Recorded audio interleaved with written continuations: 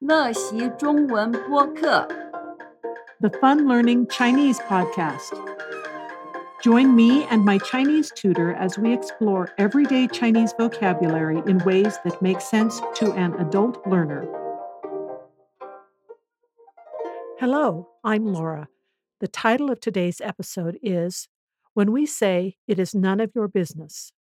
什么时候说这不关你的事 Here is some vocabulary to tune your ear to the discussion. 文化好管闲事不理选择冒犯接受告诫吼叫情况忍不住发脾气冷静亲密深切关心福祉忠固提出根本看法程度直截了当礼貌干预极端才会方式错误明智自尊心阻止途径箴言取得智慧 So why might we have to say it is none of your business? 在每个文化里都有一些好管闲事的人，这些人常常要告诉别的人怎么过生活。如果是我常常就不理他们。有些人选择被冒犯而不接受他们的告诫，他们也可能对你大声吼叫。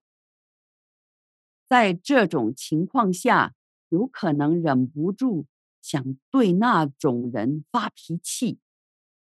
不过，最好就是你要保持有冷静的头脑。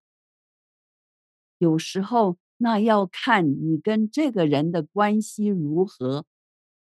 一位亲密的朋友，可能因为他深切地关心你的福祉而给你忠告。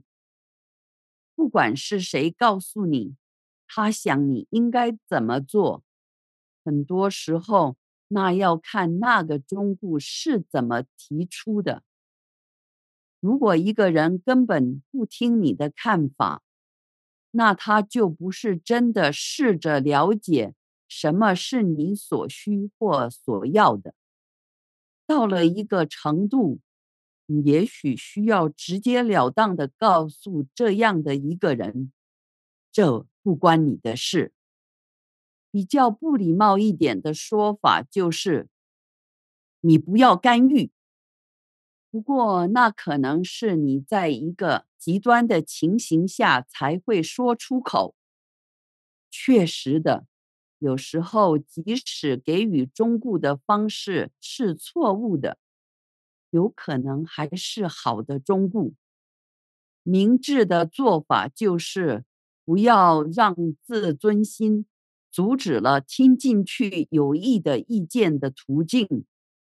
如箴言第4章第7节所说的，智慧是主要的事，因此去取得智慧。还有就是你要去理解全部所得到的。结束。 That's all for today. Thanks for listening. Go to funlearningchinese.com to sign up for the Fun Learning Chinese newsflash emails to get colorful inspiration and exploding insights into learning Chinese. funlearningchinese.com.